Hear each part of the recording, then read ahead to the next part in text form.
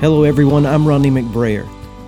On this podcast you will find my regular talks, the occasional interview, hopefully a little light from the Enneagram time to time, and hear conversations with friends on the ever-changing, ever-evolving nature of faith.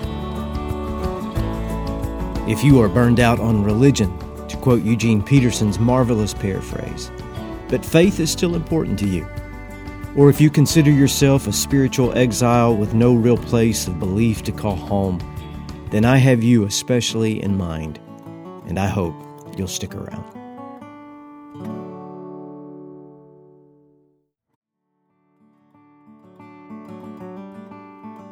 Last Saturday, what with all football having ended, I turned my attention to a household task that I have been putting off for almost a year. I've put off singing some songs because I couldn't breathe, and I certainly was not up to this task. I hadn't had the energy for it previously, football or not. But I rallied myself for some spring cleaning and cleaned out our garage. In the process, I came across an enormous storage container filled with old family photographs. How fun. Bryce, our middle son, who's here today, it's his last Sunday before he goes back to base. He's been home for almost a month. He's on leave from his post at Wheeler Army Airfield in Hawaii, and he could not stop himself from going through all the old albums and taking snapshots of the snapshots to load them up to TikTok or Snap or wherever on the interweb such things go when youth are posting things. But I would like to share a few of my favorites. Let me begin here. This is my beloved grandmother whom I speak of often, and she is, in fact, holding Bryce when he's just a few weeks old. A favorite of mine, 2 toddlers in 1 toddler bed. This is George Cooper, Cindy's dad. He's wearing his Dartmouth t-shirt while on vacation here in Destin probably 35 years ago. And here is Cindy as a youngster in Houston, Texas, where she was born. Here is Cindy's all-time favorite picture in our picture album next.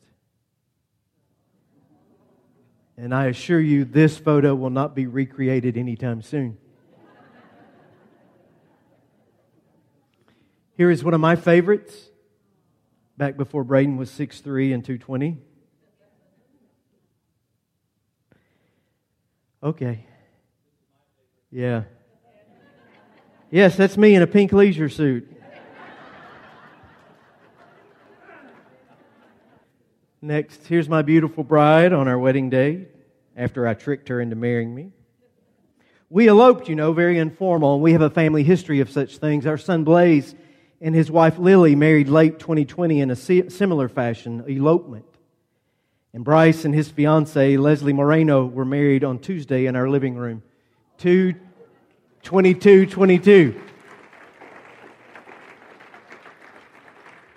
And I'm so glad you're here today, Bryce, because I'm going to quote Bryce McBrayer to you now. Please let everybody know that I am available for receiving wedding gifts for the balance of this week. He did say that, and he's here, so hey. He returns to base on Saturday. Now, he and Leslie will begin adding to our family album and begin to build their own, though they will never have a giant box of pictures in their garage. Never. All is digital now, and their memories will be on a phone or a hard drive or up in this ethereal cloud. Still, so many moments of their lives will be captured, and they will tell their own story. And now, if I just picked one picture from their life, out of the thousands and thousands of snapshots they already have, or if I took just one picture from that great green tub that holds our family photos, or if I took one picture, one single photograph from your life, it would be impossible for that one picture to tell your whole story, right? I mean, I'm more than a kid in a pink leisure suit. I was once. A brief moment, Easter 1976. But you have to look at a few more pictures to figure out how life has gone from there. Each picture tells a story, but not the whole story. Let's apply this thinking, if we could today, to the cross. I've begun this series entitled Crosswords, How the Cross of Jesus Reveals the Love of God. And it's a puzzle to say the least, and I've invited you to dive in and wrestle with it, scribble in the margins, erase and re-enter possible answers. And my premise has been love. For God so loved the world that He gave His only Son. So whatever is going on, we must understand the cross as an act of love. Scandalous, yes. Foolish by the world's standard. A stumbling block to so many. But it is still love that shapes, motivates, energizes, and explains, for lack of a better word, the cross of Jesus. Love for you, love for the world.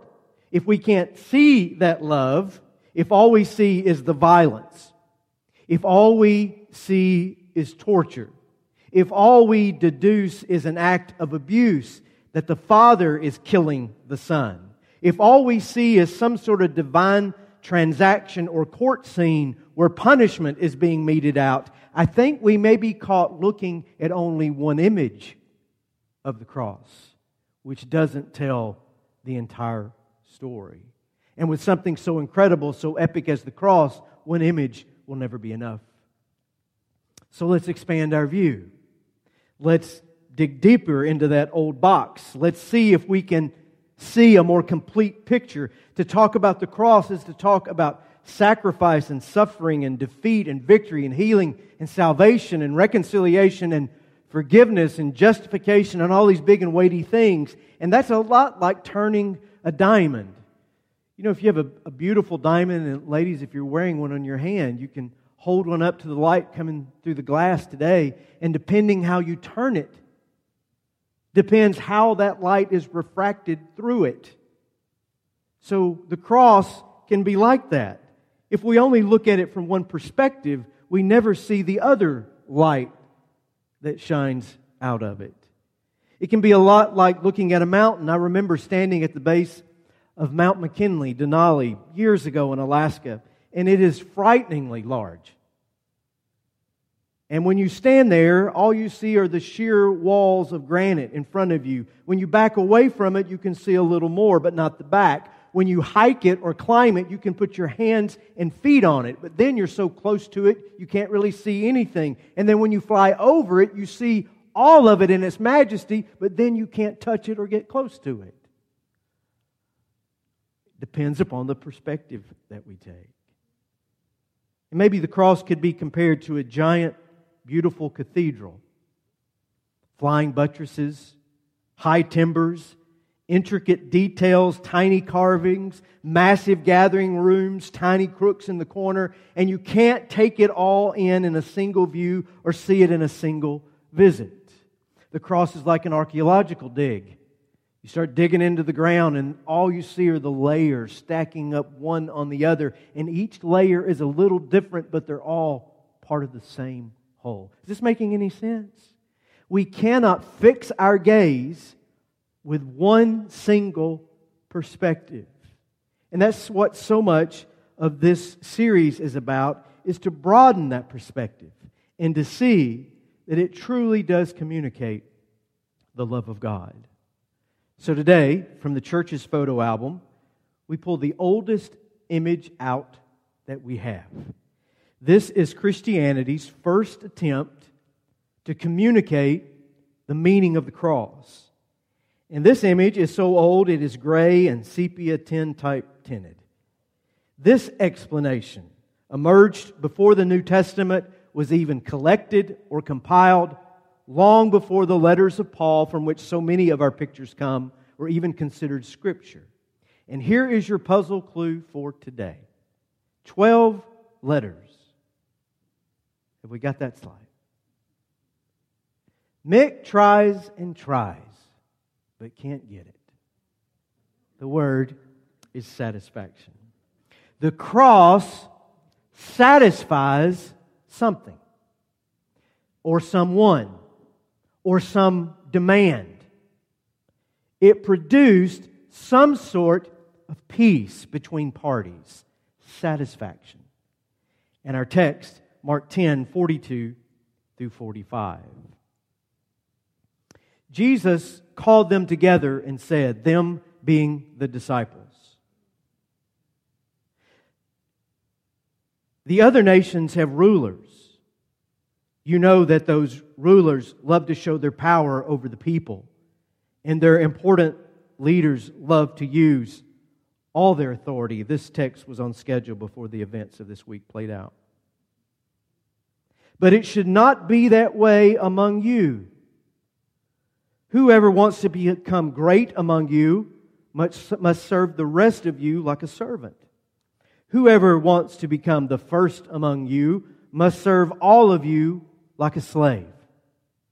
In the same way, the Son of Man, that's a self-referral statement Jesus is making. Jesus now speaking of Himself. The Son of Man did not come to be served. He came to serve others and to give His life as a ransom for many people. That last line, He came to serve others and to give His life as a ransom. Ransom. Here, using Jesus' words from the oldest gospel, the Gospel of Mark, we have the oldest theological understanding of the cross. It was a ransom. It satisfied a payment of some sort. Now, this word ransom is only used by Jesus here in this statement, and it's duplicated in Matthew's Gospel, and it's not used anywhere else in the New Testament. Variations of the word are used, and they're translated a little bit different. Paul uses a variation of this word 5 times. It's used once in Acts, it's used once in Hebrews, and once in 1 Peter, and that is it. And in each of those cases, it is translated as redemption. Ransom by Jesus, redemption by the New Testament writers. And we have some understanding of what this word means because we've all been to the movies, right? Someone in some blockbuster movie is always getting themselves abducted. And then the kidnapper calls. Be at the Newark bus station by noon today with a black duffel bag of unmarked bills or the kid gets it. You know, that kind of a movie. It's the same plot over and over again, and it sets off all the suspense. Well, they take what? The ransom. They get a ransom note, you pay the ransom fee, and everybody gets... It never works that way in Hollywood, does it? But that's the idea. It's some sort of transaction here. But in the New Testament, the word is not used that way. The word ransom, used by Jesus, the word redemption, used for the remainder of the New Testament writers, means this, quote, to remove from the marketplace. Jesus is talking about something quite common in His own day, and it was slavery. To remove someone from the marketplace was to take them off the auction block. It was to remove them from being trafficked as a human being. To remove from the marketplace. 25%, by some estimates, up to 40%. 25 to 40% of the Roman Empire at the time of Jesus were slaves. How do you keep that kind of empire going without that in ancient times? So slavery is common and it is massive in the first century. And for someone to be ransomed in that day meant that they were in chains, that they were for sale at auction, and someone in the crowd achieves the winning bid, buys them. But rather than taking them as a slave and furthering their misery, the buyer hands them their certificate of freedom and they are liberated. The Son of Man did not come to be served. He came to serve others and to give His life as a ransom, as liberation for many. And it's the basis of the old African American slave spiritual, no more auction block for me. No more, no more, because too many thousand have already gone. Well, thank God we no longer have slavery in our society, though we continue to live in its shadow. Overt slavery has been replaced with something else. Debt. So I want you to think about it along these lines. Imagine that you have allowed yourself to run up a higher than expected credit card balance. I know it's never happened to anyone in this room or anyone listening to this. Now, just making the minimum payment to cover the interest becomes next to impossible.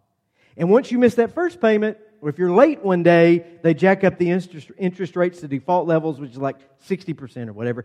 And now making payments is truly not just hard, it is impossible. And it sets off these chain of events that you can't stop. Your credit score goes into the toilet. Other credit cards you owe begin adjusting their rates. Money becomes more scarce. Then it's your car payment that you can't make. Then it's your mortgage. Your phone is ringing all the time from the collection agencies before A&T cuts your phone off. You're getting nasty letters in the mail. It weighs so heavy on you, you can barely function. Your job performance begins to suffer as a result, and you get fired, compounding the problem. You come home and tell your spouse, and he or she says, I told you this would happen. I told you we should never take these risks in the first place. So he or she packs up and leaves. And here you are with all of this debt, a repossessed car, a foreclosed home, a divorce, attorney fees, compounding interest, and there's no way out.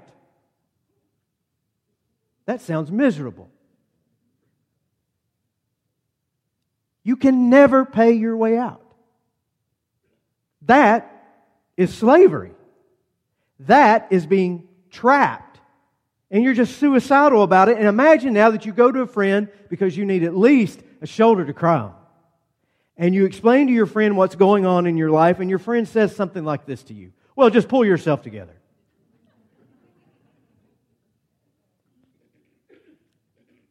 You shouldn't be focusing on the negative. You should try to find a way to be positive. You know, we need those people in our life, but sometimes those people just make you so mad when they say something like that. Because the problem with that kind of response is it doesn't help. Because you don't feel hopeless. You are hopeless. You don't feel trapped. You are trapped. You don't feel enslaved. You are enslaved. And what you need is not therapy in that case. What you need is a rescue. What you need is someone to take care of this mess that I've made. Years ago now, I got word of a young lady whose husband had recently died. And this young man had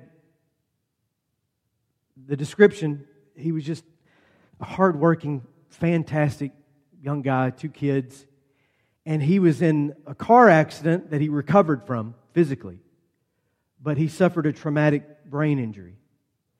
And sometimes when a person suffers that kind of injury, they may appear to recover, but it actually changes their personality if it's severe enough.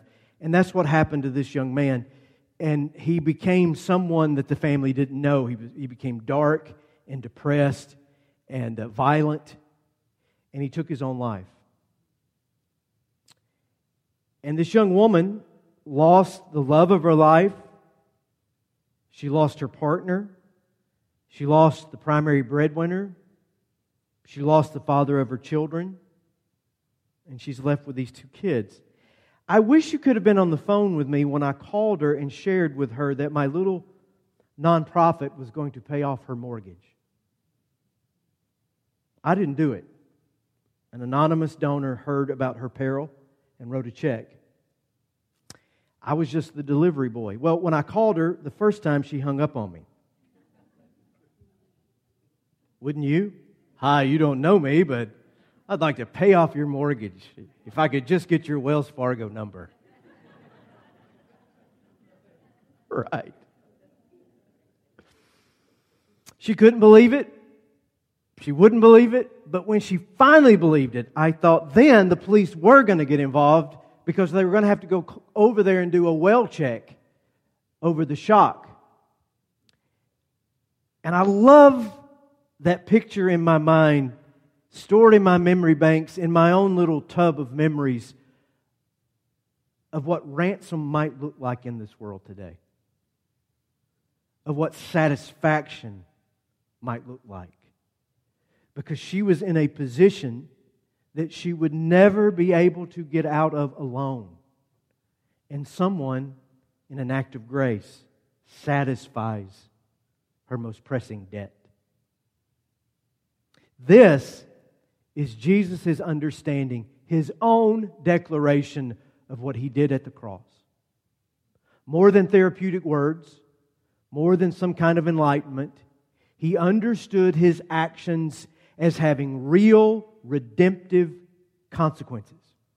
Somehow, and this will continue to unfold as we decode these other clues and hints and add more pictures to our album, somehow He saw His death as actually dealing with the human condition.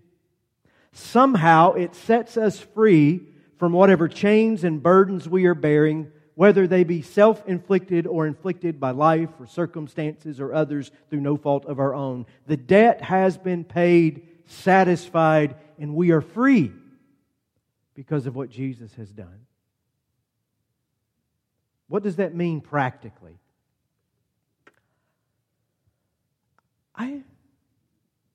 I'm not sure I know,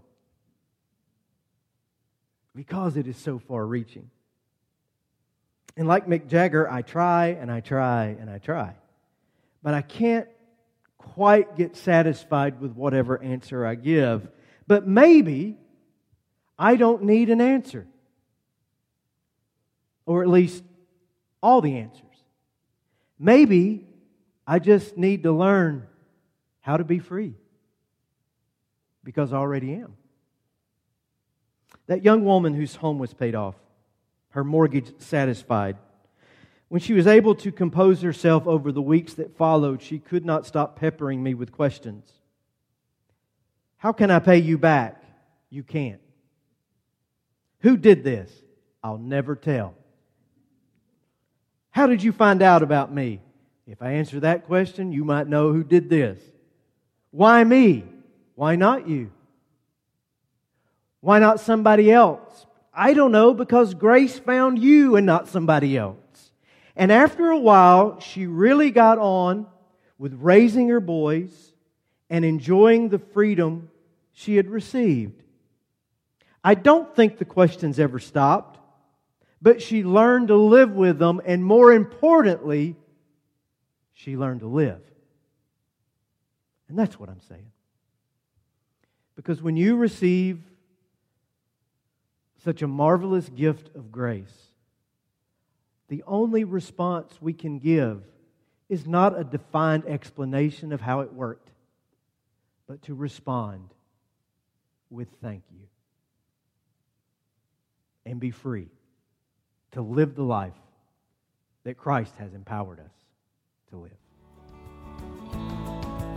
You have been listening to the podcast home of yours truly, Ronnie McBrayer. You can follow me on Facebook or Twitter, whatever your socialization preference may be. At Ronnie McBrayer will get you there in either case. Visit my website at ronniemcbrayer.org, and there you can stay up to date on my speaking schedule, books I have written, projects just over the widening horizon, and yes, you can find out more about me than anyone truly wishes to know. I'm Ronnie McBrayer, and I thank you for listening.